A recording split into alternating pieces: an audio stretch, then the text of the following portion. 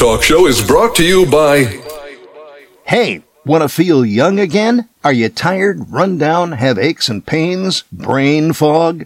This is science-based, not hype or fancy marketing. It really works. Carbon 60 helps detoxify your body on the cellular level. It stabilizes free radicals, just like the antioxidants found in red wine and berry stew, but on a far smaller, more bioavailable nanoscale. It's like a bottle of electrons, helping your body to function better. You can also apply it on your skin topically, over muscles, joints, or organs. Most people feel results within minutes. This is not a drug. It's organic carbon. Feel better today. About 95% of our users report more energy and clarity of mind within 10 days. Give us a call at Greska's Carbon 60 at 720-600-6040 or visit our site at c-60.com. Call 720-600-6040 and feel young again.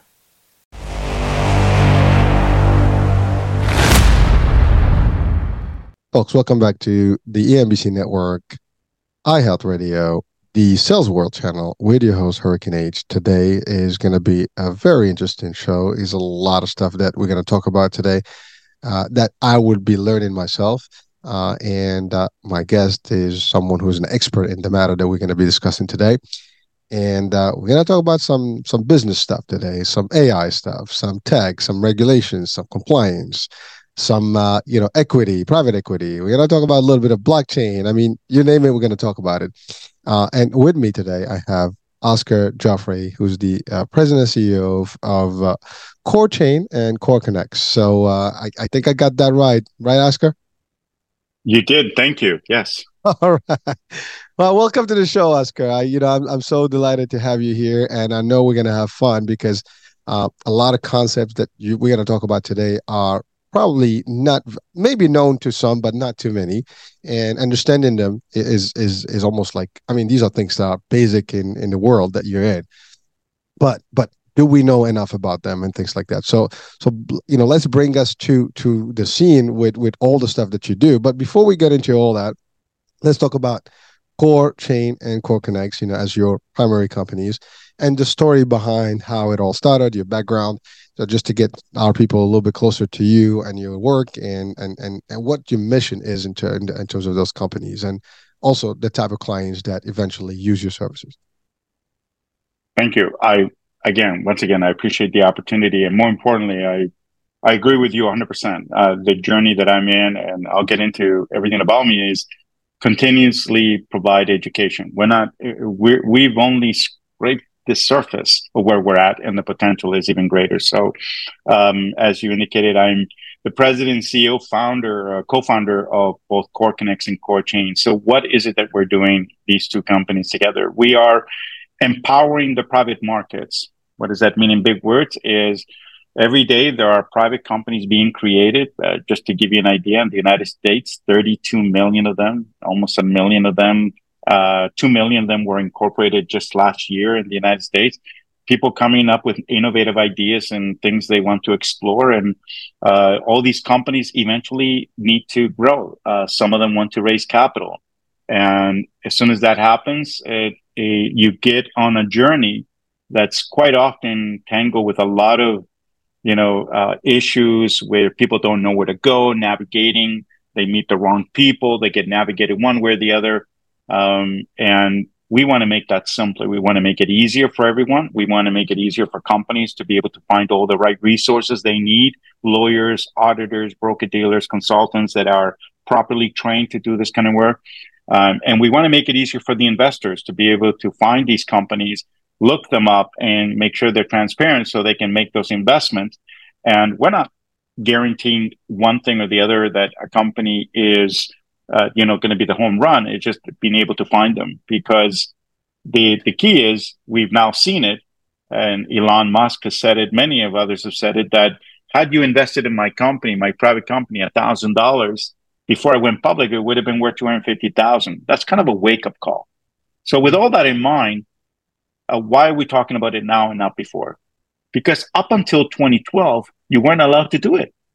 And that's the bottom line. Up until 2012, 99% of the population was excluded from participating So you're probably thinking, well, no, I can buy stocks in public companies. Yes, but you're buying it after everybody made all the money, after everyone made all the money. And that's the wake up call. The money is made in a company when it's private. That's where the money's made. That's where the wealth is created. When it goes public is where you can exit and liquidate and get that. But you don't make it when it's public. Yes, it goes up and down, but you don't see, unless you're pumping in millions of dollars in that arena, you're not going to make it. So this is where it's at. So up until 2012, not possible. So what changed it all? So, well, my journey, like most entrepreneurs, I met a man that changed everything for me. His name is David Weil IV. He was the former vice chairman of NASDAQ, and he is the father of the Jobs Act. What is the Jobs Act? It was a new law that came in. President Obama signed it in on April 5th, 2012, that changed everything for all of us. It allowed us the ability for the very first time to say, hey, everyone, I'm raising capital for my company, and you can come to my website and you can click on a button and it's fully compliant. That was a game changer. That right there. And anybody could invest. You didn't have to be just the elite 1%ers. It could be everybody. What does that mean? Well, in the United States, there is 233 million Americans that qualify, meaning you're over the age of 18. You can invest, but you weren't given the opportunity. And up until 2012, the only people that could invest were the ultra wealth, the 1%ers. So it was a hard journey. Why? Because could you imagine what I had to learn all these years? I had to learn something extremely valuable. No matter how good the industry was doing, money all of a sudden was afraid. So when David kept explaining this to me, I go, what do you mean? Money is going to compete now. It has to compete. And I go, what do you mean? I mean, they have the money. No. This is the misconception the whole world has had. Private equity, venture capital funds, where do you think they get their money? They get the money from everyday Joe who puts it into a fund. They get their 5%, but it's the fund taking all the money, making and their fees and all that. But now they have to compete because Mr. and Mrs. Smith can say, hey, I like that company. I'll invest directly.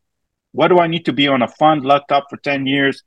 So that was a wake-up call for me. I knew we were on a path, what we call democratization. Democratization is a big word, but at the end of the day is to allow every single person the ability to participate equally alongside the 1%. It's not to exclude, it's to include. Inclusion, not exclusion. So now we are on that path. 2012, President Obama signs it in, the regulations come in. So there we start hearing these terms, these new words. We hear Regulation CF, Regulation A+, Regulation D5. So these regulations really, what they are is giving you a set of rules that you need to follow as a company in order to use them. As an investor, how you can invest in them. And as an intermediary, how you need to operate them. So it's quite, you got to love a regulator who lays it out to you black and white, how to do it and protecting everyone around. It's not perfect, but more importantly, it works. When we first came out in the market, everybody was saying, oh, this thing is going to be plagued with fraud. Every scam artist is going to come out there. And that's not the case. In fact, coming from the public markets myself, I point out to them that in 2001 or 2002, there was a publicly traded company that was publicizing that it found gold in Asia, and their stock was trading at $300 a share, and it was worth 5 pennies, no more than a year and a half ago. And then within, less than 6 months, the company goes to bust, only to find out there was no gold. So what did the regulators do? They amended everything, they fixed everything, but the billions of dollars was already lost. Billions of dollars lost. And people said, Oscar, it'll never happen again. Well, that's interesting, because then again, a company called Sino Forest in the late, 2015, 2014, and then a whole bunch of trees went missing. Okay, the last time I checked, when I look out the forest, I see trees. So how do thousands of kilometers of trees go missing? They did. Isn't that amazing? So what we've learned is that, when we talk about fraud, we keep forgetting about the big frauds, and people, the reason they can't point it anywhere downward is because they don't know how it affected a person directly. because they don't see them. They don't see your money. They don't see that you lost 10,000 or 20,000 when you put that money in the fund and they give you the bad news. And they go, so this private market is going to be full of fraud. It's not. Why? Because first of all, the individual is directly in the company's cap table. They know they're connected. There's a connection. There's that. I'm not guaranteeing that every company is going to be successful. That's not what I'm saying. I'm just saying it's going to be different. And it's already, the evidence is already there. The evidence is already proving. How do I prove it? It's very simple. Numbers is everything. So when I started all this journey, I was in panels with venture capitalists, and they would criticize me because what I was doing, promoting and educating on, was saying it was doomed for failure. Because who in their right mind, they would say to me, would want to have 5,000 shareholders in their company? And I would turn around and I would go back and I say, well, here's the question I have for you. When I visit your office, the first thing your team asks me, say, Oscar, how many customers do you have? And he goes, yes, we need to know. And I'm saying 5,000.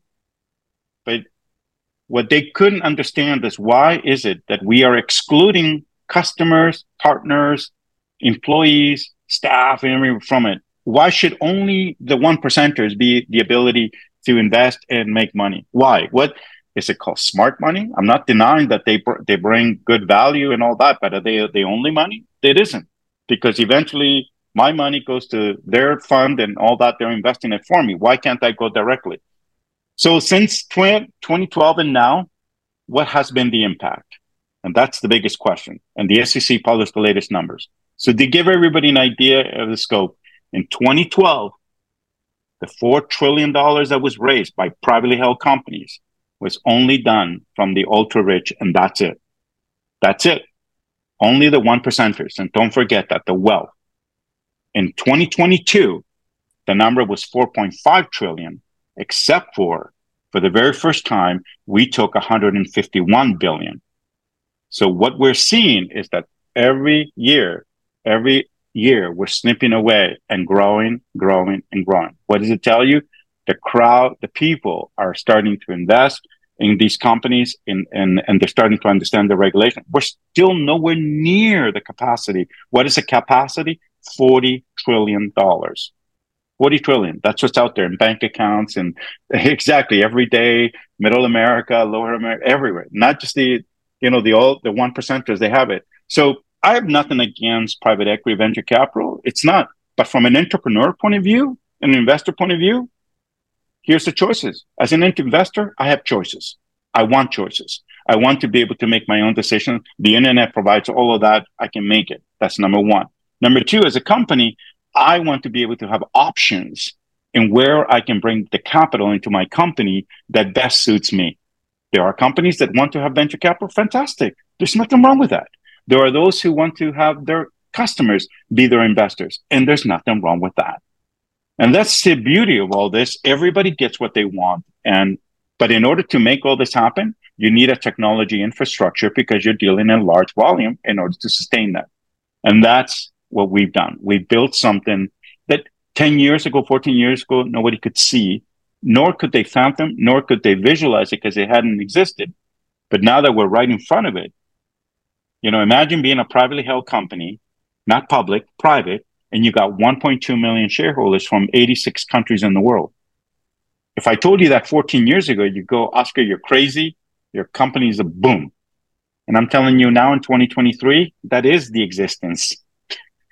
That's the reality. That's today. It's today for that. So Oscar, that's a lot of information there. You throw in some real numbers, some big numbers, some crazy statistics. And I just want to dummy it down a little bit, just to break it down a little bit. So first things first. So you were in the public space of I guess stock exchange and investments and portfolios and all that good stuff. And prior to 2012, there was really only you could, if you have venture capitalist level and you're up there, you can actually invest, but that's it. The public people, like just normal people, would not have to do that. They will have to buy into the stock market, which is, to your point, after the fact, which at that point everything has been already, whoever had the opportunity to get their shares and make the money up front, they would have made it. Then the rest of it is just you buy low, high, whatever, you sell, all that good stuff, and you trade in. Basically it's trade in, that's it. I mean, but you're not in the front run. You're not in that first, boom.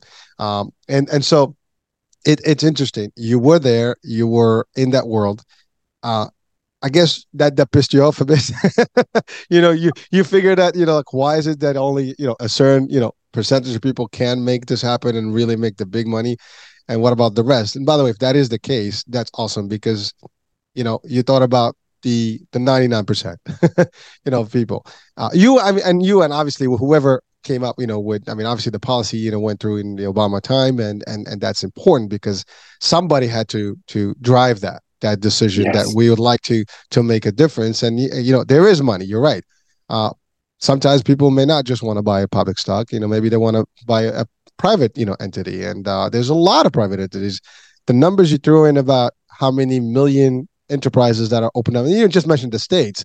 In Canada, the States, all over the world. And that can multiply to the billions. Well, maybe closer, I guess, $1 billion or plus. So there's, to your point, a lot. Online, companies, and I think even at post-COVID, a lot more companies have grown, out of nowhere, because people have, figured out the way to do this and use the internet, use social media, and create opportunities.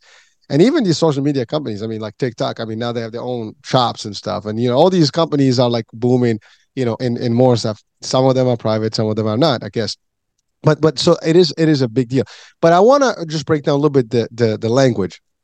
So I almost heard, private equity, crowdfunding. Yes. Are those two, key elements? They're big, obviously. These are the things. So we're talking about crowdfunding and really the private equity here. But the only twist that I'll say, when people hear the word crowdfunding, so here's what's going to happen with some of your speakers. Some people will cringe and go, "Oh, I heard that word. I don't like it." Well, that's exactly what I'm asking. Yeah. They cringe, and I go, "Did you know that even prior to 2012, that's how people raise money, and this is how they did it? Hey, Joe, how you doing? Listen, I got a good deal on the table right now. I'll email it to you, and then hey, John, you know what? I got a good deal. Joe gave it to me. That was crowdfunding. Crowdfunding is just letting others know. The only difference is that after 2012, you could do two things. One, you could announce it. Hey, I'm raising money. And number two, you can go to anybody. And so we've been crowdfunding for years. Look at venture capitalists today. I get emails every single day. Hey, we have a fund. How do you think they get their money? The same fashion, the same way companies are doing it. And they have to compete now. Now, the big ones, they don't have to, but Oscar, I would say the banks are also crowdfunding. Yeah, they are. They're collecting money. You collecting money for everybody, right? from everybody. Casinos are crowdfunding. Yeah. Well, it's a downward spiral. It does. Yeah, it's different. You don't get enough. Potential of. The risk is much lower on their side. It is. But my exposure to public companies, as you were saying, to private, my disgust.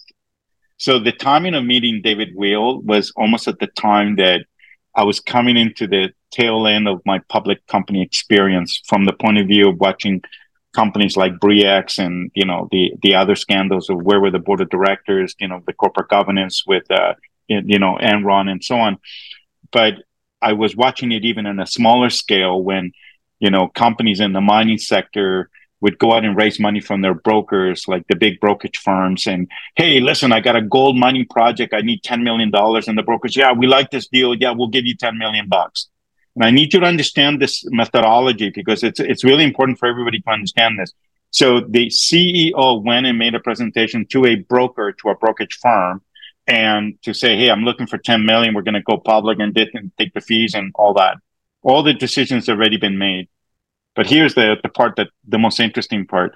$10 million of that gets shoved down through that brokerage firm and other brokers to individuals who, hey, yeah, you got to take it. They already made, it's already been, the CEO doesn't know you from nada. They won't even know you exist. All they know, there's a $10 million check. And, I was okay with that. It sounds really, hey, that's good. I don't have to present all this time. Okay. But my disgust was that as soon as that occurred, like in Wall Street or Bay Street, and Bay Street, it was Thursday night at a restaurant called Red's. very famous financial sector, just like in New York, there's one there as well. But here, the CEO celebrating buying, private label wines that probably cost $150, giving away golf clubs and all that to everybody, money going down the drain, right? And I go, okay, that's I'm justifying what I'm seeing as a CEO, as an entrepreneur, because here I'm a tech company and I have to bust my hump. Well, and then a year, 2 years later, yeah, we couldn't find any gold, but guess what? We're now doing uranium on the same piece of property, goes back to the same broker dealer. Everybody else lost 10. Now they're looking for another 5 to do uranium. And I'm going, this cycle never ends. Gotta generate money. Cycle never ends. The only thing that changed was that the car he's driving is no longer a Mercedes. Now he moved to an Aston Martin. The only thing that changed, his office was in here. It went from there. But I never see the gold. I never see the uranium. I never see the silver. I just see all of this, but it never bothers them. And then this is the part that just got to me. How could it not bother you? You just blew away $10 million, right? And not deliver anything. And I got it. There's no connectivity to the investor. Do you see that? I don't know you. Oscar, so I want to just pause there because this is a big question, because I've heard this from many. I mean, I have friends and stuff, and we've dabbled with some tradings, whatever. But people always think like, okay, I want to buy this stock, I want to do this, I want to invest in here, I want to invest in that. But frankly, when you think about it, are you really investing in anything? Because to your point, it could be air. I mean, we're gonna get gold mines and there is no gold. Well, let's look for uranium. We don't have uranium. I mean, it's amazing to hear you say that and knowing that people are actually putting their money. And you're right, those $10 million are gone. Somebody lost that money. And that would be someone who invested, correct? This is what happened in 2008, 8, right? People had invested their shirts and stuff and they lost all of it. Most of the people did not make up, out of that thing, well. And it was done, right? I mean, we had to get bailed, in the banking system and all that stuff. And that's a different discussion on its own. I mean, it's very simple. You print some money, you give it to these guys, they get started again. but the concept remains. And now I know exactly where that rule, those regulations, this whole idea of going to the private world, or the public world rather, private equity happened, and the Obama, 2012 stuff happened because I think it's an aftermath of all that cycle. It's really, it makes sense because now there is a better way to do this. And frankly, if I want to invest, let's say in your company, I can look at your company. It's physical. We can see the services. We can see the trades. We can see the work that you do and stuff. It's a little different if you want to invest in, I don't know, a supermarket chain. I'm just saying, right? You know where they are, how many locations, what you can take a look at their data, whatever. But if you're looking at something that is in the ground that maybe we'll get, maybe we never get, or something that is potentially stuff, it is a weird thing. I mean, because you never know. There's no gain. There's no guarantee, I would say, of anything. At least when you have that opportunity, you can be part of something. I mean, when you buy a stock of something you're not sure about versus a stock of a company that where they have facilities, they have actually, products, they have, an actual, I don't know, storage room, whatever it is, it makes a big difference. Now, obviously, I'm not an expert in investments, so I might not, someone says like, well, what do you know, Hurricane, about all this stuff? All I can tell you is I'm doing this show for that reason, so we can learn a little bit more. And Oscar, You've been around long enough to know the good, the bad, and the ugly. So, but from a basic understanding of anyone watching, listening right now around the world, let alone and for the most part, people are not experts in this business. And I think that makes the reason why people lose the money, because they're not really good at this, and they just buy into the concept, or because we all want to make money. I think everybody wants to give $2, put $1 in and make $1 million, right? Everybody, that would be great, right? You walk in with the dollar and dream. It's like a lottery, right? Hey, I'm going to see if I buy a ticket and see what happens. But that's not how it works. I mean, maybe 1% out of 1 million will get something. It's always the rule. But understanding how to do this properly makes a difference. Understanding how it works and what we have. Like you said, you can invest in these funds and lock your money and all the stuff, and all that money is circulated somewhere. But you get in those little, basically bleeps of interest or whatever they call, to get to you. Like you're making something, but It's not enough. I mean, sometimes if you look at it, it's not enough money to sustain anything. You probably put more than what you get on your to your business, whatever your terms are, but it's not. It doesn't make sense. I mean, that's the same thing. I mean, I'll go basic banking. You go into one of those savings accounts, right? And you're gonna get 3% a year. But what does that mean? You know what I mean? A lot of people were like, "Oh, I'm getting 3% of what?" I mean, if you have $1,000, what do you make? You already give them $1,000 that they made a lot of money more. That thousand became 100,000, and you're just getting $30. It doesn't make sense, right? So when you think about it, I mean, I wouldn't call it a scam, but it is a trap, really, a financial trap. If you don't know what you do, it is. It is. What I really do like now is that there's so much great information for people to understand. You brought up a good point. People think that, hey, listen, my money's good in the bank. I'm earning 3%.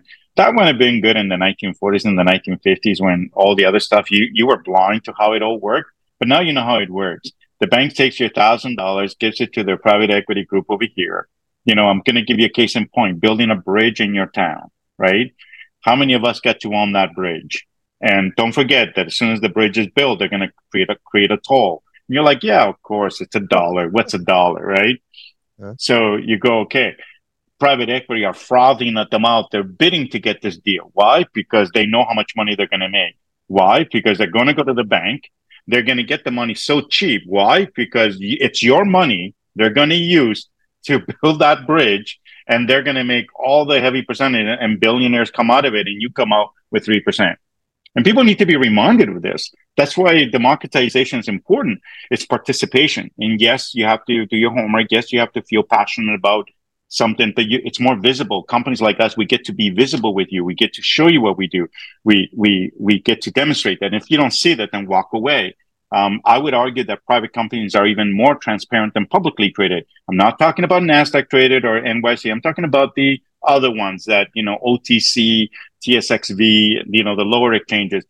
They're still big, but a lot of them, finding the CEOs, like going through a needle in a haystack through all the filings and stuff like that. Private companies, we are, I joined this momentum because you're not, I haven't met a lot of people that figured out what happened in 2008 and why 2012 they coincide. When David Weil he was the vice chair of NASDAQ at the time. And he said, Oscar, everybody lost their money, everybody. But he goes, Oscar, there was only one group of people that never lost a dime. And that was the bankers. Founders lost their companies. People lost everything. Middle America gone. We needed to rebuild it. And the only way we can do it is the private markets. We need to rebuild the private market. We need to give ownership back to the investors, and we need to give equity back to the everyday people, to give the ability to participate, because they're getting burnt in the public market. The public markets are rigged. I don't care how some companies spend billions of dollars a year to get the fastest millisecond. You can't beat them. They have artificial intelligence that's letting them know how people are looking to buy before you do. There's all this year, it's all rigged against you. You might as well go to the bloody casino sometimes. Just donate your money. That's it. Donate it, right? Unless you believe in the company. So if you said to me, Oscar, I'm putting my money in Tesla, like my son, I said, listen, put it in companies like Tesla, put it in companies like Microsoft, Oracle, Salesforce.com, but don't expect anything for the next 5 years, because these are builders. So if you're looking for quick turnaround like that, it ain't there. It ain't going to be in the privates either. And again, numbers are a key indicator as to where the money is moving. So in 2022, 2.1 trillion was raised in the public markets. 4.5 was done in the private. We are raising more capital here, and it's growing faster. And why? Because people see that the wealth can accumulate. But you need to be a patient investor. We have liquidity venues now to allow private investors to sell if they have to, so they don't have to be locked up. But you have to see it that companies don't get built overnight. Anybody that says, hey, in 24 months, I'm going to be $1 billion company, well, that's very unlikely. We all know that. Can it be possible? The answer is yes, of course it can. I believe it as an entrepreneur. Man, I've been doing this now, like I said, 14 years. Of course I believe it, and I'm not going to give up on it. But I also know that I'm realistic that sometimes things take a little bit longer. Adaptation. You said it right at the beginning of your show. Oscar, we need to educate people so they understand. I live and breathe it, but everybody else, 99% of the market doesn't even know what I'm talking about yet. And so these are, right? So until that happens, we're here. So education is critical, but the opportunities for everyone to participate are there. You don't get a pass in, I'm relying on this. You can't. But today, you have one of the most powerful tools ever in the history of humankind. You have the internet, which gives you instant access to information in ways that so all you have to do is read it, see it, and you can make your own decision on your own. You can rely on others to give you some guidance and all that, but you can do that on your own. And that's the power. That's powerful. And if you can find these private companies and make it, for you to participate, but now you can. You don't have to just give it to a fund or give it to the bank and earn whatever small percentage. Just understand they're going to take your money and make 10 times or 100 times that more. And you keep thinking that my money's safe in a bank. Well, I'm going to remind everybody today that 2022 reminded us there is no such thing as safety in a bank anymore. Right? We all saw.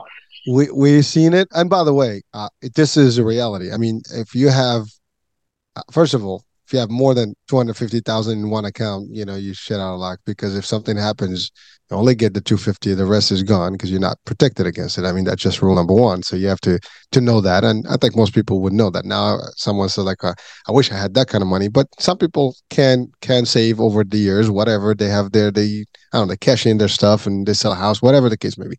But you gotta spread that money, different places before you do that. That's if you do that. Second of all, is to your point, if you walk into a bank and you want to get $10,000, good luck finding walking in and just picking up $10,000 immediately. First of all, you got to fill documents, IRS, this, that, the other. It's my money. Yeah, we still have to claim back. Why are you taking the money? It's like, I gave you all that money over the last. I deposited $20,000 last month. Yeah, you still gotta you gotta declare those things, right? It's amazing how it works. I mean, and you almost have to play to get your own money. And here's the thing: you get a disaster, God forbid, right? And we've seen that happen. There's no electricity. You can't can't get your money. That's a problem. So I mean, it is. You're right. I mean, banking has a reason behind existing, and it does serve a purpose, because right now everything is automatic. You do need to have some sort of a checking account to get things going, bills, this, the operational account. But that's not where your money should be, like the saved money or the actual influx of money that you're supposed to do. And you're right, you're not going to generate a lot of I guess money back. If you're operating money just to pay your bills and I guess business accounts, whatever, that's one story. But if you're going to have money that you want to, I mean, let's put it this way. I know, for example, a lot of people that have serious money, they don't even keep it in the bank here. They go like in countries where they can buy real estate properties and invest in it. I mean, you got Dubai, for example. It's a big investment property in a place. Everybody's taking their money from here and dumping it there. And, and you can't even tell how much money they have because those banks are sealed, right? You go to Cayman Islands, they can work the same way. I mean, there's places to do these things. And, obviously if you're into the business, you would know these tricks, and some people know how to navigate these things, but the majority of us, you work, you get a paycheck, it deposits in the account, happy days, you spend, I'm getting a couple of thousand at the end of the day, the month if I'm lucky, or the year. And that's it. Sometimes you put the CDs, which again, you put the CDs there, here's your money locked. You can't even touch it. Yes. I mean, like what? I mean, if you're going to put money, you want to be able to access it, right? And that's but I've heard people giving me the argument like, oh, it's a great thing. I'm like, how great? I put it in a freaking pillow, like old school. By the way, I don't have money in my pillow, just in case someone thinks that. But like I put it in a box, still I can see it open and count it. It's at least cash flow, as opposed to doing that way. But there's different ways to do these things. I mean, put it in a safe, maybe. You can get a box, but that's just money. It's not going to be multiplying. I mean, if you put that's right. You want to invest it in somewhere where you can get money back, and this is what we're talking about today. Is the ability to invest in private companies and so on. And Oscar, I know you wanted to interject, but I want to ask this question. No, it's okay. The question is, you mentioned a lot of companies are starting all the time. And a lot of these companies, they sometimes turn into banking to borrow money. I mean, ideally, it would be better if they were to collect, funding and create some sort of shares to people that see the value of whatever their business is, and hopefully invest in them versus actually going and collecting a loan. And again, this is a question. So, is it better just to get a loan and pay those interests on those loans, or maybe get a few shares out and get some real money to get your operations running and stuff? I mean, to me, I would go with the latter. But what is your expertise, State? Because I mean, I know that you dabble with this stuff. So because I think that's the biggest piece about this, right? Yeah. If we're gonna promote the idea of private, right? That means there's got to be companies that will benefit from it, and of course, private people that will benefit from the investments as Yes. well. So that's really Right. where we're going to reside right now. So I think the latter part of the show is all about that, and then we want to drive into like the actual role of your companies, both KoreChain and KoreConX. Yeah. So it's an interesting question. Debt or equity, but what is the best model for a startup company? Keep this in mind that you're starting off. So if you take on debt, how are you going to pay it? How are you going to repay that debt? And I've probably seen more disasters on this case. And some people say, but Oscar, the US has the US business loan. Yeah, I just met a company the other day that he took on a loan, and it probably regrets it every single day, because even though it's backed by the government, it's still being processed by a bank, and the interest rates keeps rolling. I think it's at 11% right now. That's not where he started, but look where it is. And now he's always paying the interest. The principal, not the interest. The interest just keeps growing and growing. Like it's a trap. It's a never-ending trap. So I'm not a big fan of debt, and neither are investors. If you get an investor that comes in, oh yeah, listen, I like your deal, but I'll give it to you as a loan. That's just basically telling you, I love your company so much that I'll just wait a year and the company's mine, because it's going to be a secure loan. So think about what debt really does. Debt is a secured instrument. So right now, whether you get it through the bank or not, they're going to have security on your assets. So what's a better way? Getting equity. And you go, well, I want to be the 100% control. What is control? Seriously. I mean, control is what? Control is an illusion, because you can control a company with less than 5% of the company. That means you don't think you're worth into the value. What you're bringing in is worth nothing. And I believe it's the opposite. You're worth everything. So if you're an investor, you're investing in the person first, and the opportunity second, and all that. And as soon as you get hung up on the control issue, you're looking at it the wrong way. And that's where entrepreneurs really fail. They think that debt is better because they don't have to give up control. The wrong approach. And, I can't change your mind on those, but for those who can see it, so equity is better. And quite often what you'll see in the early stages is what they call a safe instrument.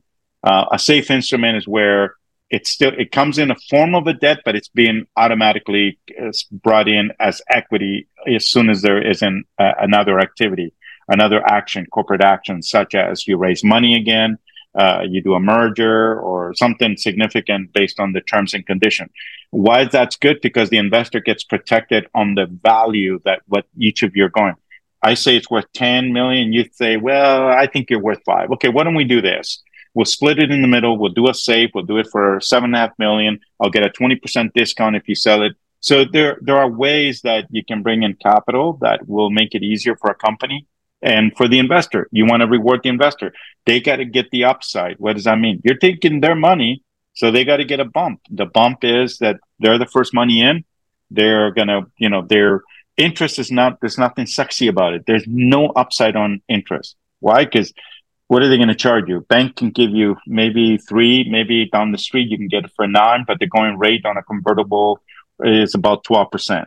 But even 12% is not a lot of money, because they got to have the assurance that you're paying for it. And if you're a company that's just getting your revenue started, it's a very big gamble. So therefore, you take on equity and you give them the upside. So you give up a little bit of equity, but you got the capital to grow the business. So the way to look at it is this way. Like the way I look at it is that, I have a company that's worth almost 300 million, but I don't own it. Or I can own a company that's only worth 300,000. I own it all. Which one do you want? So it's that's a very good way to look at it. Yeah. So This is the thing that what capital does. It allows you to carry out exactly what you have planned out, but you get to do it faster with the capital you need. And you got a partner that believes in what you're working on, and you together, it would surprise you. So that's what I tried. And that's what these regulations allow you to do, the ability to go to your family and friends and associate where in the past they couldn't participate in what you were doing. They go, "Oh my God, I love what you're doing, Eric. God, can I invest in your show? Yeah, I loved it, but it's only for accredited investors." Oh, okay. There you go. You wipe out, 99% of the population from participating. Like everybody listening on this show is, can I invest in 90 times? I love that idea. Would you have invested in Tesla if before Elon? I mean, think of all the companies that you could have had a chance to invest in, but you didn't get a chance, like Facebook, Twitter, Tesla, all these companies that you and I were left out. All we could do is read the news, how people were buying shares prior to and so on. They became billionaires before they went public. That's exactly it. We got to see the sidelines, and all they were prepping us for was the company's public. Yeah, now we jump in. We're not buying anything. We're just multiplying their wealth. So I want to be here where they're, buying it in $1 a share, not at 100. I want it at $1. So it's exciting. But with all the companies being created, yes, there are those who need capital, but it doesn't matter if you're a startup, you're already a operating company. It doesn't matter what stage you're in. Capital is a requirement in order to keep growing your business. Even if you're profitable, even if you're cash flow positive, in time to where you need to expand, you need access to capital. It'll make it much easier for you. You have more choices in how you structure the capital. But nevertheless, you need capital. You want to buy another company. Well, you need capital because you can't take it from your existing cash flow, which is paying for the operations of your existing business. But you need it in order to acquire this to make you even bigger. So these are all the things. So capitalism is a constant element of the growth of your business, regardless of what size you're in. Sometimes we just don't know that we can do it. And now what I'm letting everybody know, you can. And it's not easy. I didn't say it was easy. It's not something that is a rocket, no. But if you have the right team to do it, you can.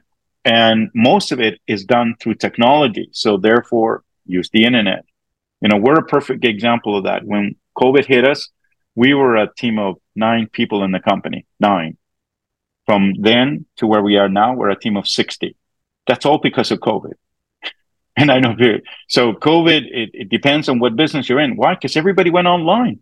When we're at home, online investing was on the rise, and it has never gone down ever since. So it means that companies need to think of online. Oh, I see. So everything's on. Yes, you do the presentations online, just like I'm doing this show with you. I'm talking to millions of people online, simultaneously broadcasting my message. I'm doing a presentation to everyone on what we do and what the value proposition is and why you should believe in me and what I'm doing. So what we've done at KoreConX and KoreChain is provided in a technology infrastructure that a company can utilize in order for them to do things compliantly. So what does that word compliantly mean? It means that you do it in such a way that one day you're not wearing an orange outfit. Meaning you're not getting arrested. Club fed. So the rules for me are black and white and orange. And orange is not a color I like. So black and white is the rules. So you follow the rules. And so we have enough of an ecosystem, meaning people who are committed for the growth to educate you, lawyers, auditors, and so on, that are going to provide you that guidance. How to use the regulation, how much money can you raise, what do you need to prepare for it, what documentation. We have so much education. Like if you go to our website, we have videos, we have checklists, everything. And even if you have a problem there, we'll even walk you through it. We'll get on a call with you to walk. Every single company is important, regardless of size, stage, or anything. Why? Because everybody needs to know what is possible in front of you, not to think that, oh my God, I didn't get venture capital. I'm dead. I'm done. I got to shut down. You should never have to do that. That's the whole point of the Jobs Act. It was to give you a choice in what, I don't want to say the word alternatives, just different choices in how you can raise capital for your company. So we provide that. We have an ecosystem of all these partners. We also took another undertaking as a company, is that we knew how crooked business world is. And when I say crooked, I don't mean it in a way that everybody's like that, but I just mean it that I know what it's like being an entrepreneur, and I meet John and, hey, John, look at my company. Go, I love your company, Oscar. I think you're great. I got some investors that I want to introduce you to. Go, oh, that's fantastic. Thank you. I really appreciate it. And then next thing you know, he's got his hand out.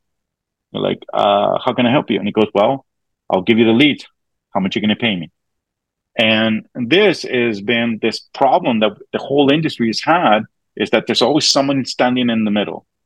And so it's standing in the middle or in the way of me getting to there. And I want to get there, so I pay them and to get there. And not knowing that what I just did was illegal, because the only people that can be paid are a broker-dealer. But nevertheless, whether it's a consulting fee, you pay them for introduction only to land on a dud or something that didn't even exist.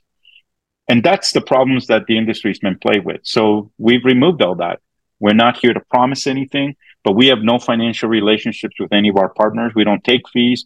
We wanted you to talk to the people who know what the heck they're doing, and that's all they do. So instead of you spending a year trying to figure it out, you can start and finish within weeks in raising your capital if you have everything ready. And if you don't have things ready, we have people who know how to get you ready, and we'll point you to them and we'll give them to you, and they'll help you. And then, but why do we do that? Because at the end of the day, all of the people that you're working with, they're human beings, they're professionals. They need a technology in order to transact. So what does that mean? As I said right at the beginning, I said, imagine I'm here today. Hello, everyone. My name is Oscar Jofre. I'm the co-founder and CEO of KoreChain. I am so excited to tell you today that I have a live offering on my website, and you can simply go there to KoreChain.io, click the invest button, put in all your details, and you can pay using your MasterCard, your Visa, American Express, or your ACH account, sign the subscription agreement, and voila, within a few days, you'll be fully completed and you'll be a shareholder in my company. To do that on thousands of websites all over the place, because there are thousands of companies raising capital, is what we build. And that infrastructure has broker dealers, has ID AML tracking. It's all the things that are needed in order to keep everybody compliant. But most important, keeping it on your website with your look and feel, your brand, so you're building a relationship with the person that came to visit you, to look at your company and to say, you know what, I really like this company. I want to invest. And you click the invest button, voila, the journey begins. And the journey doesn't end from there. From there on, everything is done at the company website, meaning managing their shares, transferring them, trading them, everything is happening there. And that is technology in the background. We're one of those things you don't see. You don't need to see us, but we exist. We exist because we understand how everybody needs to move the information and how everybody needs to do it compliantly, because there's so many different pieces involved. And for a company who is raising, I don't know, $5 million from the general public, or 75 or whatever amount it is, they're going to have a very large base of stakeholders that they need to communicate with, keep them aware of what's going on, keep them engaged, because that's part of the key. Just like you would customers, right? You buy a CRM software to keep track of customers. Well, they are your customers, but you have to manage them a little bit differently because of regulatory rules. But it's all doable. It's not impossible anymore. It's not, people go, how on earth can you manage 5,000 shareholders? Technology. It could be 1 million, could be 2. I mean, it doesn't really matter. I mean, the numbers are irrelevant, but the reality is it can be done. And that's the exciting part for companies of any size. And so when you're out there, as a company, as a company, you can look at all the opportunities and see what others are doing, whether you're in manufacturing, building homes, cannabis, drinks, alcohol, technology, AI. I mean, I've done just about everything. I mean, and here is the other goodie that you're going to love. So the securities regulators in the United States not only allowed the companies to raise capital from literally anybody over the age of 18 and around the world. So your market opportunity is 4.7 billion people. 4.7. Wow. Is to incentivize you incentivize you to invest more in my company. So here's an example. You come in and you make an investment and you're making an investment for 200, but you see right here, hey, if you put in $500, I'm going to give you a free ticket to the show with KoreChain. If you put in $1,000, I'll make sure you're in the show. If you put in $2,000, I'll make sure you have a dinner. So the regulators allowed us to incentivize. So the company can incentivize you with things.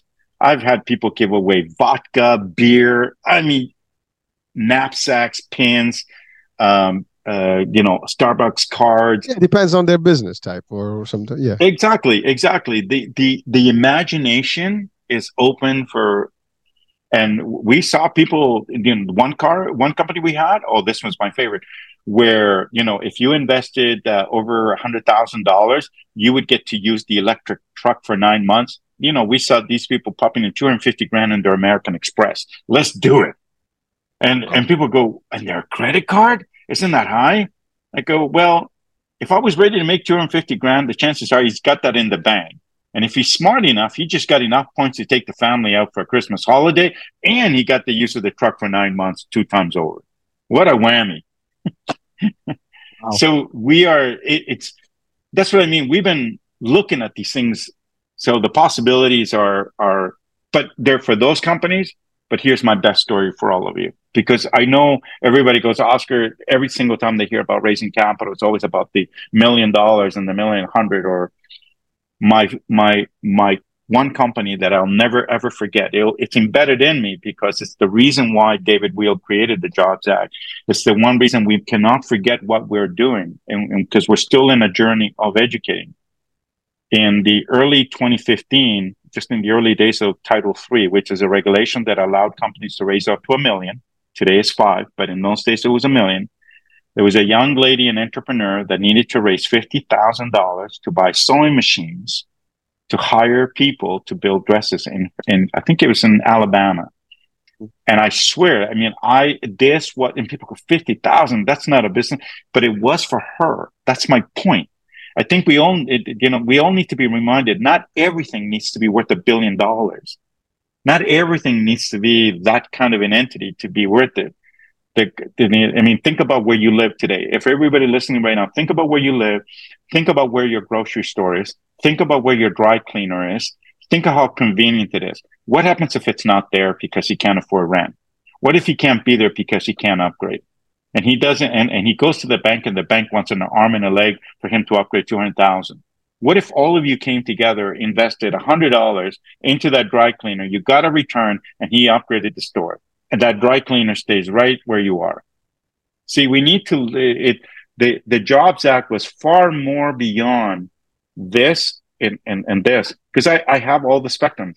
I have 50,000 all the way up to, $1 billion company, which is wonderful, because I get to appreciate what the world is like, and what it can do to different people. And I don't think an entrepreneur who comes to me, Oscar, this is my opportunity, it's only worth X. That's great. Are you happy with it? Yes. Are you happy with what you do? Yes. Okay.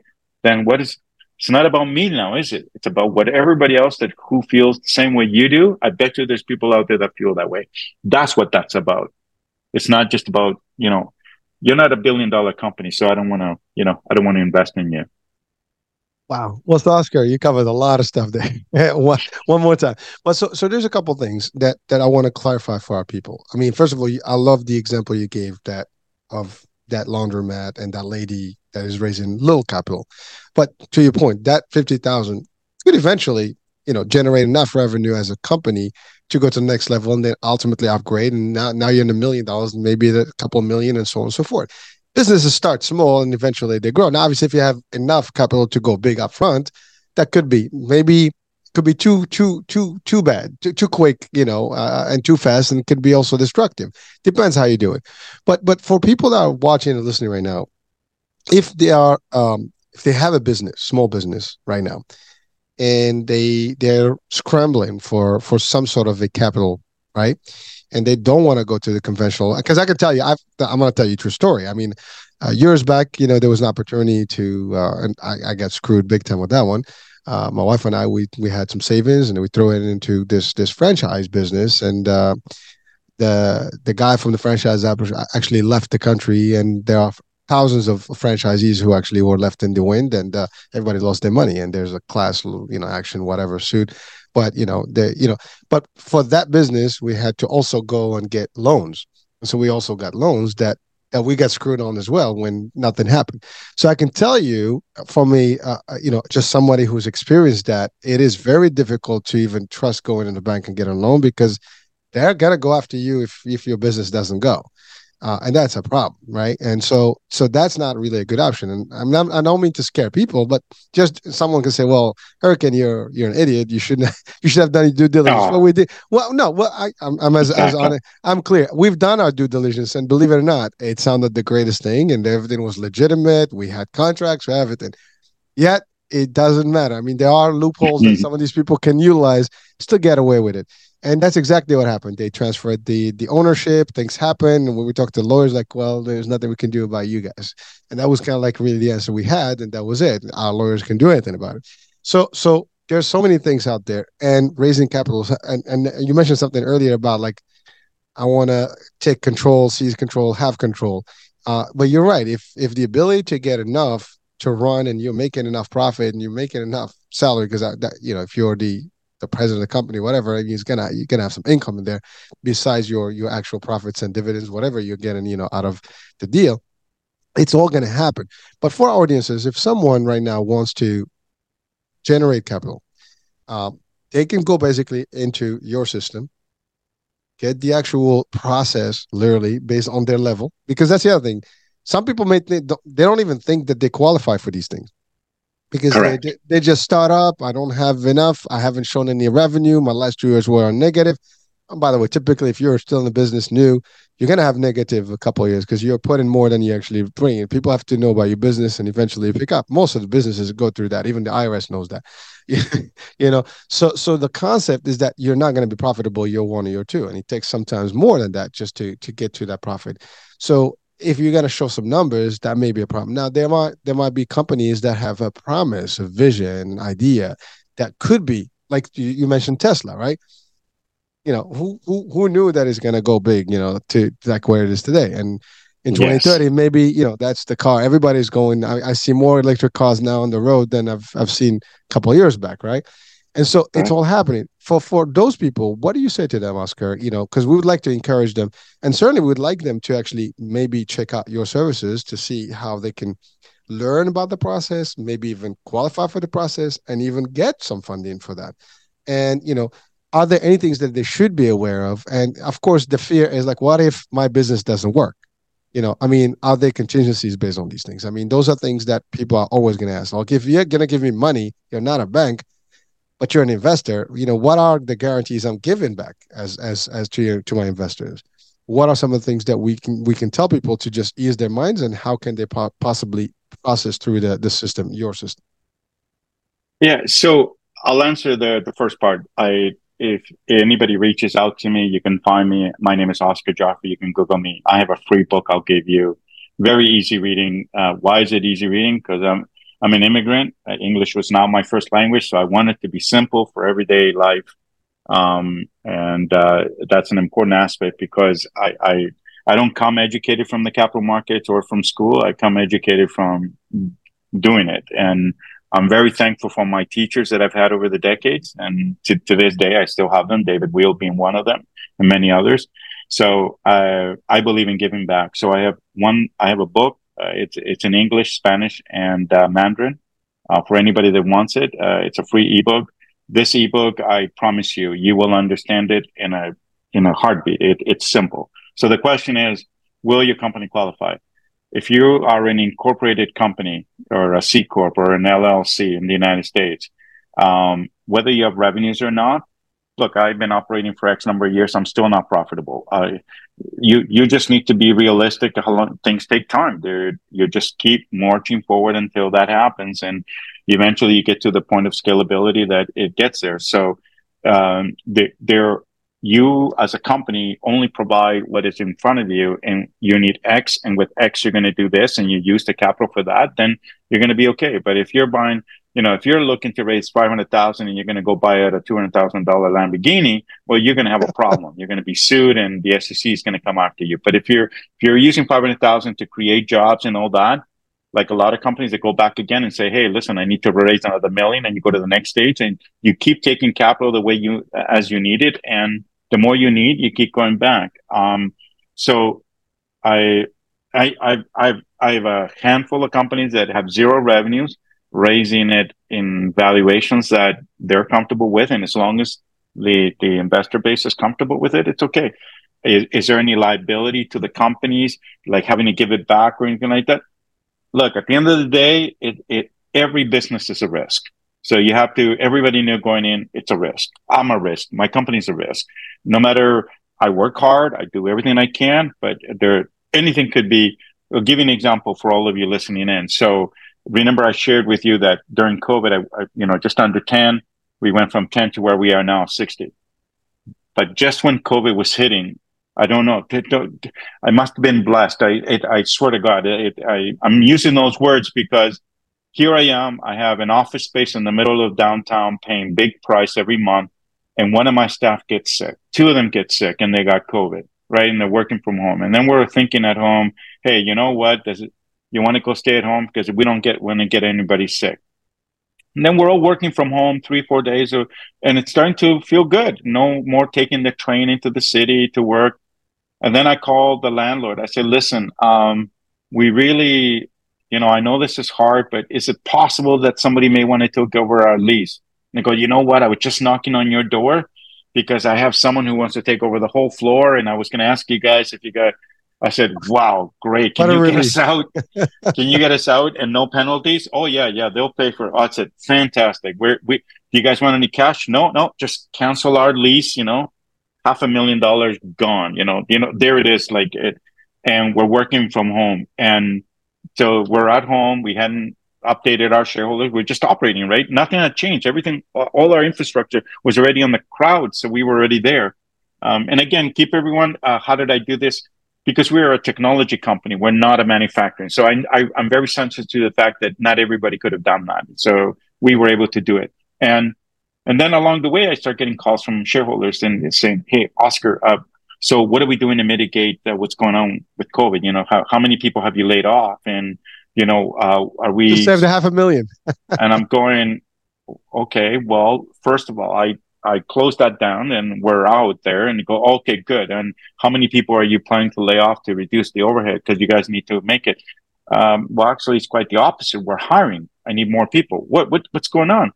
I said, I don't know what's going on in your world, but in this world, it's moving the other way around. So those are the unexpected things that can happen. And it can have gone the other way just the same. And I know it did. I want to be very clear. I'm extremely sensitive to the fact that, I have family members that own franchises and the pizza business that it went down, it dipped back up, and it wasn't as good as it was before COVID, right? So I'm very sensitive that not everybody made it. So I feel very fortunate that we did, and we grew, and the industry grew. So, but I can only predict what's in front of me and try to mitigate the risk as much as possible. As a CEO of a company, as an entrepreneur, that's all you could ever do. That is all that they expect of you. It's when you don't do anything to mitigate those risks is when you become a liability to the business. When you should have known this was coming because it was already there and you weren't paying attention. That is your responsibility. As a CEO, you take responsibility for sales, servicing, everything. You may have people you've hired, but you take on. So the only liability you get as an entrepreneur is that you fail and you're going to feel ashamed a bit for what you did. But if you learn something, you get back up and you do it again and you don't duplicate it. That's one. If you defrauded investors, well, the likelihood you'll ever come back is zero because the SEC has no tolerance for fraud. You'll be on the bad actor database. Nobody will ever touch you again. So that's one of the things that the regulators have put in place to make sure that doesn't happen again. You'll never be an officer, director of a company. You'll never be able to invest more than 1% in a company at any given time. So the restrictions on you are done. If you have that mentality to be an entrepreneur and being the C-level officer of a company or board member. So it's, so I treat it as, you do the best, and you're honest with yourself and your teammates and the people you work with on what you're working on. It's a hard journey. Nobody's ever going to expect anything less of you. And keep them informed as much as you can. Of course, that's important. And, sometimes I'm at fault to that. It's not that I forget about them. It's just you get caught up in your days and all that. And you're like, oh my God, a whole quarter went by. I forgot to update them, right?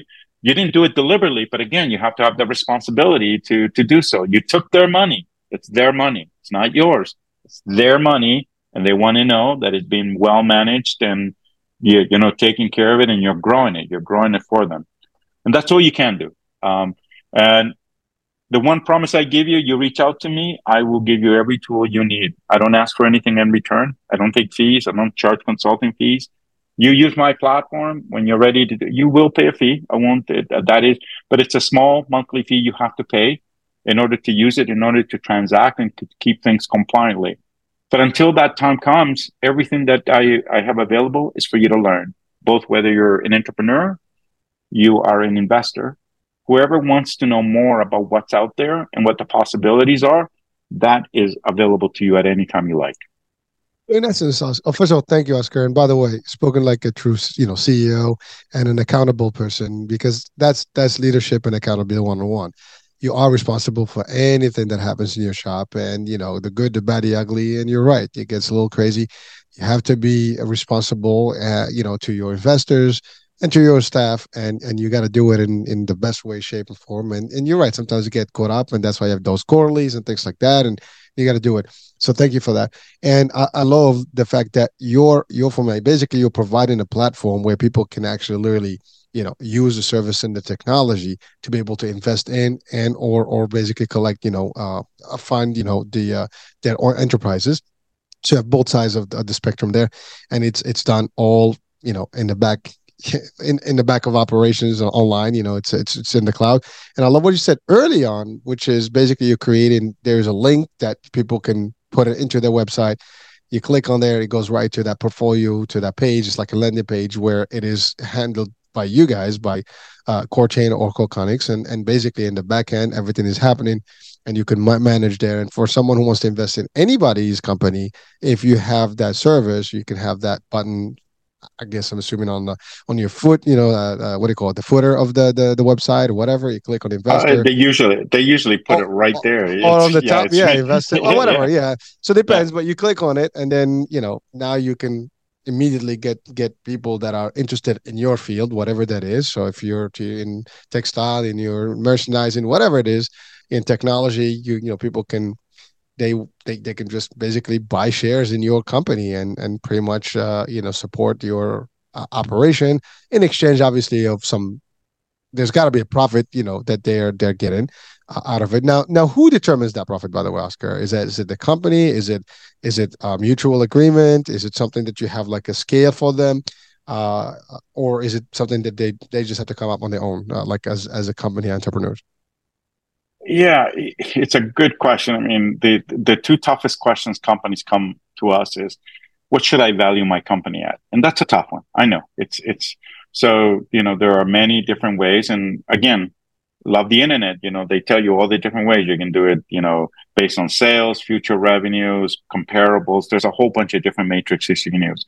As far as profitability, if you are profitable and you're a young company, nobody's expecting you to give a dividend back to investors. Any investor, again, who's going after your dividends at this early stage is not investing in your company, because you need that capital in order to reinvest to keep growing it, because you're scaling.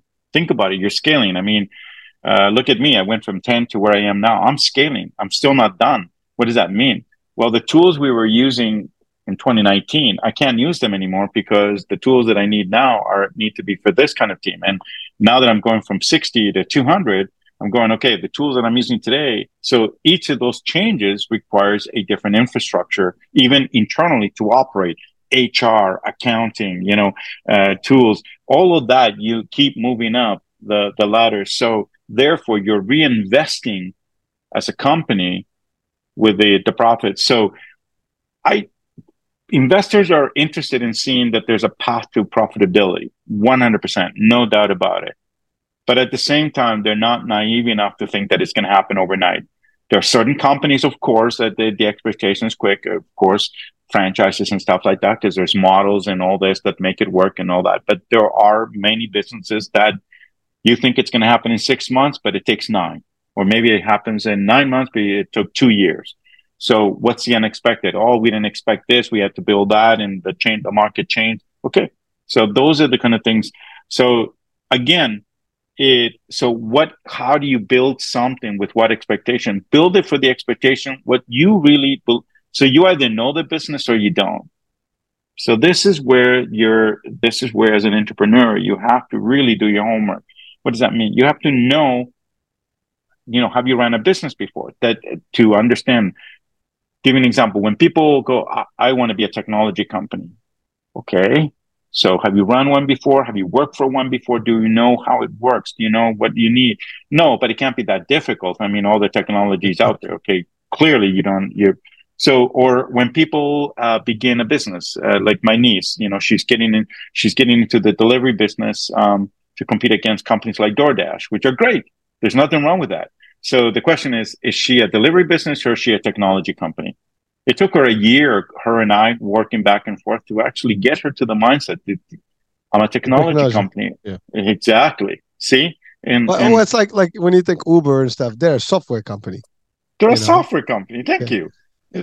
And every day it's a delivery of goods, a delivery of that, and one day it'll be anonymous delivery, whatever it is. But so we need to know what our business is, and when we do, we then start applying the right principles of cost and scalability. Otherwise, you treat it as, oh, we'll just do some advertising and it's $20. Oh yeah, I can buy Microsoft or Google and they'll manage that. No, you don't. It doesn't work that way. So when I run into those kind of entrepreneurs, I don't shy away from them. I go, okay, you need to do more homework in the business you're trying to get into. You need to really understand it. You need to read about it to understand growth patterns. You need to understand cost patterns. You need to understand what you need from operations point of view. If you've never done this business before, if you have, then you have a good framework and hey, my past experience, I've seen companies take 2 years. Should I put that? Okay. That's a good question. Should I base it on what I've known already? You should, because you've been there. And therefore, and it's okay to tell the investor, look, I was with a company, we had this equity stake. It took 2 years. And I think it's going to take us a little bit about the same time, maybe a little bit longer, because we're going to do these other wonderful things. It's going to take, okay, at least you came within, it provided some information to get them to understand why it's going to take longer. Where it gets tricky is those that are getting into it for the sake of, hey, it's a good opportunity. I'm going to get into crypto and not having any experience or getting into the tech space and so on. So, but I still don't shy away from helping them, because sometimes I go back to when I was an entrepreneur, I had no clue how to run a business. Right. And I was an immigrant. So that made it even worse, because getting help wasn't exactly easy. So and my niece, she ran a franchise, a pizza franchise for years, 17 years. And one day she wanted to become another type of entrepreneur.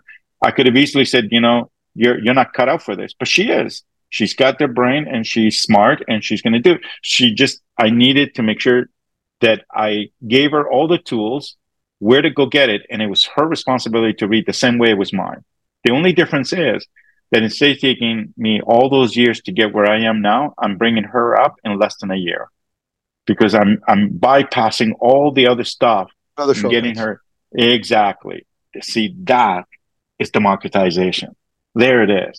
Those shortcuts are I'm streamlined for anybody who, okay, you may not know it. That's fine. I'm not going to push you away. But if you want this, that's fine. I'm going to give what you need to do.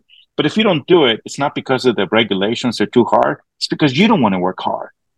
That's it. It's that simple. Nothing's ever going to be just laid down to you. Ever, ever, ever. Nothing is that easy.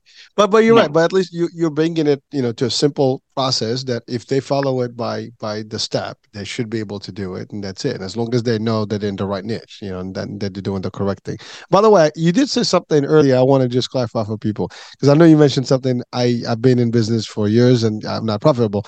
But just to clarify that, the idea is that there is a way you are making your profit and reinvest in it. Basically, that's the difference. You're not done yet from scaling up, and that's when you get to a scalable level. Then everything else is success money. That's the different story.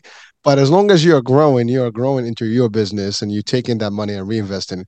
It's the same in not for profits. It's a very clear concept. You make a profit even if you're not for profit. It's a surplus that you reinvest back in. In the profit world, basically you just take it and just put it back in. Now, eventually, if it's owned by one entity, then you can take dividends. If it's owned by shareholders, then at a certain point you have to dish out some dollars. Am I getting that correct? You are. That's typically what companies like ours are doing. We're just reinvesting it back, in different ways. We don't take it. I rather hire a case in point. I would rather hire 3 people than pay me.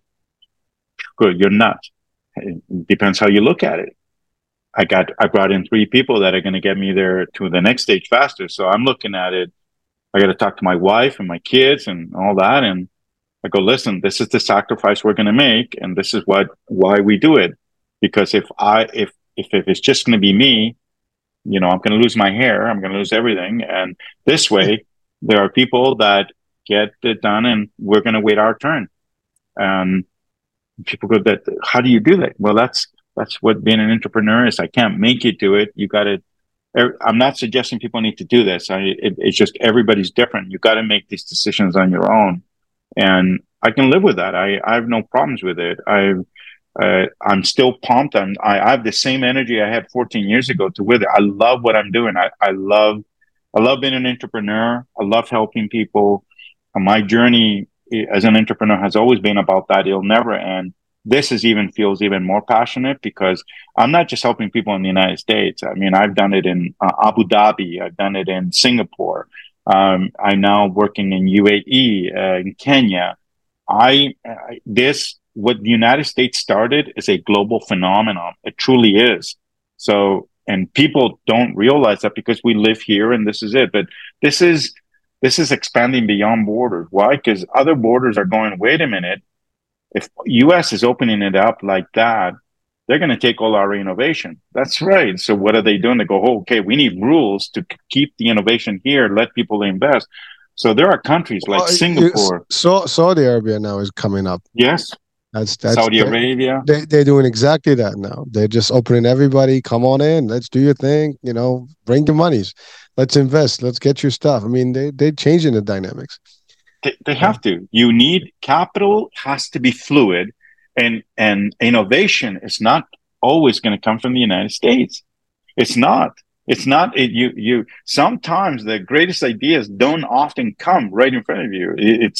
That's just not going to happen. It's still a leader in the market and all that, but we have to be open-minded. Look, my team is in 9 different countries. I got people in Brazil, India, Malaysia, UAE, Dominican Republic, St. Lucia, Canada, the United States. And I'm proud of our team because it's a different dynamic. You learn things that are happening there that don't happen here. And people go, well, that's a given. But it could be little things that you pick up and you go, that's so very interesting, right? You don't even think about it from day to day.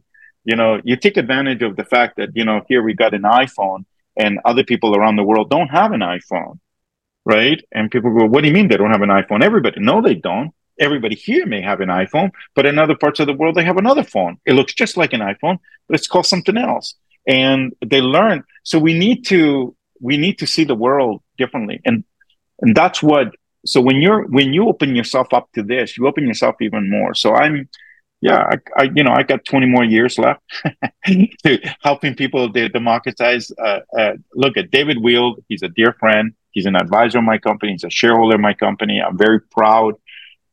We're the only company that he is involved with in this nature in the private markets, along with us, his other company, his own personal company. But his mission to this day, it took him 10 years. Imagine by himself, even before I met him, 10 years to change the regulations because he saw how one group of people were making all the money. And he was one of them.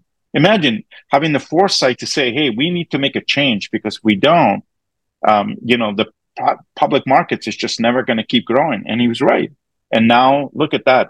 Congress they call him the father of the Jobs Act. And you can go to Wikipedia and you'll see it, David Wield. And this is a man that diligently stood there and lobbying Congress and Senate day after day after day And today he still doesn't give up. So what's he fighting for today? Minorities, people like me, minorities, people of color, people, women, because the numbers are still skewed that one group gets more than the other. Why?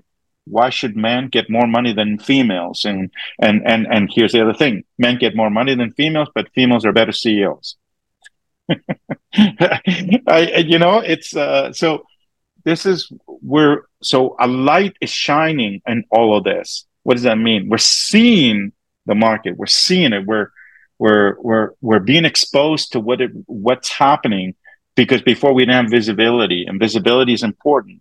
It gives us clarity into what's possible.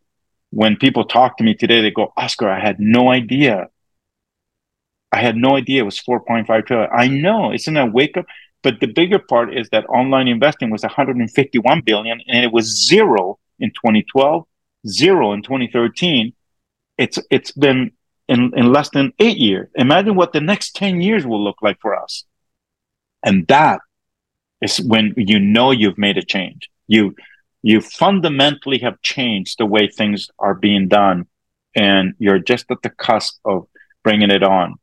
But it requires the commitment by people like David Weil, Sarah Hanks, Douglas Elena, Marty Tate, and thousands of other dedicated professionals who have dedicated their last 10, 14 years of their lives to help everyone be educated into how this can work. And, the sad part of all this is that it's still in what we call the grassroots level. One day it will be picked up by a major broadcast so everybody can hear. And I look forward to that moment, because it will be good for my children and your children. See, that's the way I got 3 boys, right? So, well, Oscar, you're giving credit to a lot of people on the show. Now I'm going to give you credit, because you are also one of the pioneers here, because you started this just as it all started, and you created a platform that can facilitate things, for both, investors and, small entrepreneurs or younger ones, or just, I guess ambitious entrepreneurs or existing ones for that matter, right? You just created an exchange platform, basically, where people can do this simply with the compliance component in there, where it's safe, secure. They don't have to worry about any regulatory issues, and they can still get things done and grow up their business. Ultimately, serve the economy, because at the end of the day, it is always small business is the backbone of our communities, right? I mean, think about it. The majority is small. Now, obviously, you can't compare with some of these large ones, but some of these small businesses eventually get good CEOs, maybe women CEOs, who take them to the next level. You never know. This is happening, and it's happened, and we've seen a lot of good success examples on models out there. So again, I just wanted to give you that credit, because I do believe that you're onto something, and and I always admire people who always never forget the people that were their mentors, or they're the ones who actually were there for them to give them the opportunity to do more and have a legacy, as you're building today. So Oscar, I mean, we've covered a lot of grounds here. I will certainly make sure that we have the website, on the description of the show, as well as the ebook link. I'm not sure if it's on the website, so people can just go get it directly. So you and we can talk about, how we can get that, on this, so people can actually learn quick and hopefully, use the platform, use the services. And again, if you're watching or listening right now and you have an idea of business, you're already in business, this could be something that can trigger a little bit more activities and action from you. If you're already in business and you are looking to get to the next level, this can help as well. So hopefully we brought in this enough information to get you going. Obviously, this is just the startup. I mean, you go on the website, you'll do more of the work, and it's all laid out in how Oscar, described it. All right, Oscar, any last words of wisdom for our audiences today?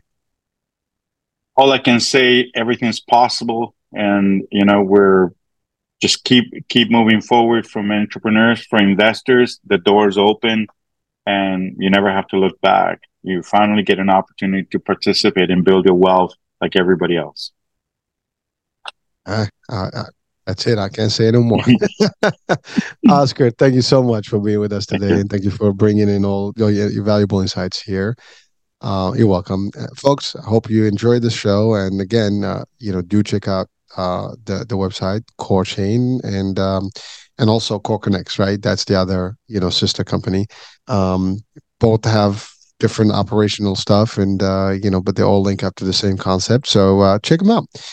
That being said, I'm Hurricane H. Hope you enjoyed again the show one more time, and we'll be talking soon. New day, new show, new topic. Bye for now. There's a lot of talk all over the internet these days about the remarkable benefits of Carbon-60, and baby boomers are especially excited about it. Whatever generation you're in, if you want more energy, better health, and a boost in vitality, we invite you to try Greska's Carbon-60, a stunning development in free radical destruction. Being much smaller in size than conventional antioxidants derived from fruits and vegetables, it is far more bioavailable to quickly mend the toxin-crippled cells in your body. Greska's Carbon-60 is the only C60 product that is made without the use of undesirable solvents. The only one. Greska's Carbon-60 was developed by a brilliant NASA carbon scientist, and 95% report positive results from this Nobel Prize-winning technology in just 4 days. Visit c-60.com. That's c-60.com, or call 720-600-6040.